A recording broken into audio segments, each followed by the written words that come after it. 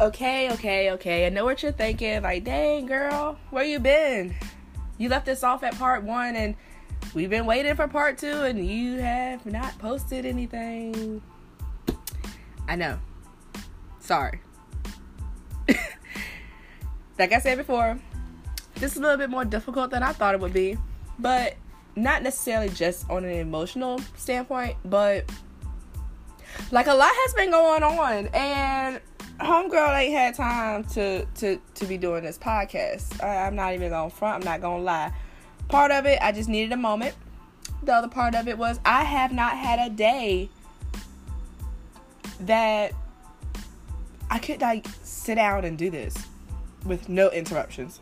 So, without further ado, here's part 2.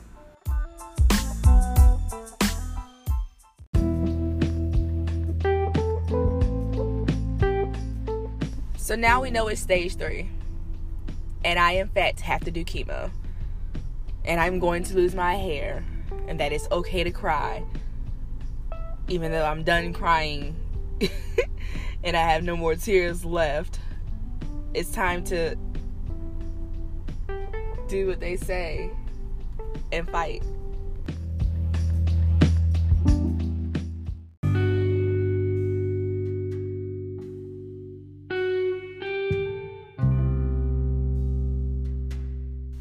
Once we get past the initial, you're stage 3 and you have to do chemo and your hair is going to fall out and all that moment of just, wow, okay, this is really happening.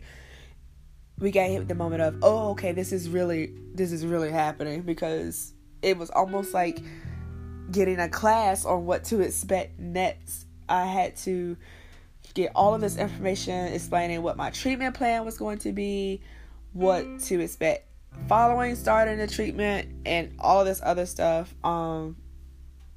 It was just a lot.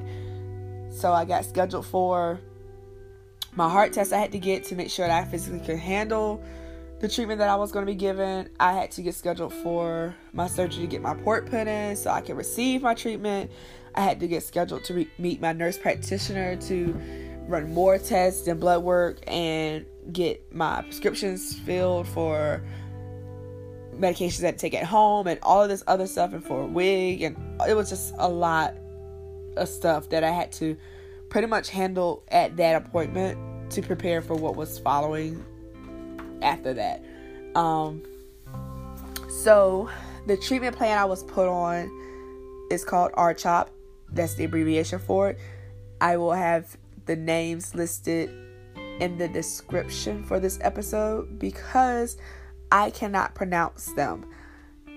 And I'm not going to try and record myself try to pronounce words that I know for a fact I cannot say. But I have them. I can spell it out for you by copying it from the paperwork I have onto the description box for this episode. So feel free to look at that, read them, look them up, get more information on your own free time if you are interested. I personally did not want to take the time to read all the packets that she gave me on each part of my chemotherapy treatment because I just wanted it to be over. I just wanted it to be fixed. I just wanted it to be done. So I personally didn't feel like it was necessary to even read it because what was I going to do? Read it and see something I didn't like and say, oh no, I'm not going to do this. Like, let's be for real. I was pretty much not given a whole lot of time to really think about it other than to just do something about it. But I got put on RCHOP. That was my chemotherapy plan. I was also on prednisone and Neulasta, which is a patch that they put on the back of your arm to inject the medication you need within the 24 hours after treatment. It helps boost your white blood cell count. So that was that. And then I was given information on what to expect during chemo, after chemo, and pretty much how to take care of myself and how to have people take care of me at home following treatment, and like what to eat during, before, and after treatments and all of that stuff. So it was pretty much just an information session after that. So yeah, it was just pretty much after that time to start telling people and getting prepared for the treatment.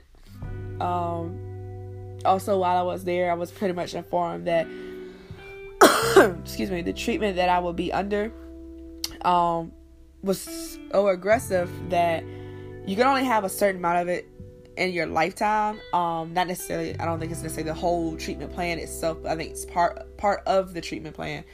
The body can only handle a certain amount of it in its lifetime. So basically, if my cancer was to ever come back, we would have to figure out a different form of treatment plan, because I would not be able to do this one again. And that also, it causes infertility, and I probably would never be able to have children. And that if I wanted to save my eggs, I needed to do so that week.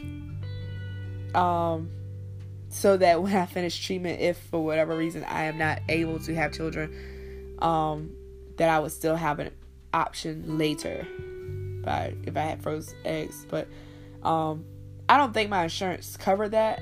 I didn't take the time to find out, and I also did not have time within the 5 days given to me. I didn't see fit to try to make an appointment to add that into all the other appointments I had, especially considering I never really imagined myself being a mother.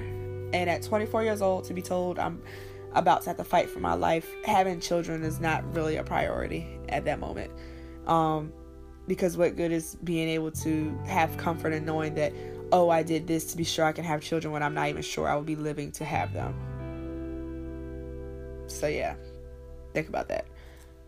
Why would I rush and squeeze in an appointment to freeze my eggs and see a fertility specialist to see what my options are to preserve that, when I'm really concerned about how long I will be able to get through this. So yeah, all of that was thrown at me that day. And as far as everything else, stay tuned for the next episode to follow.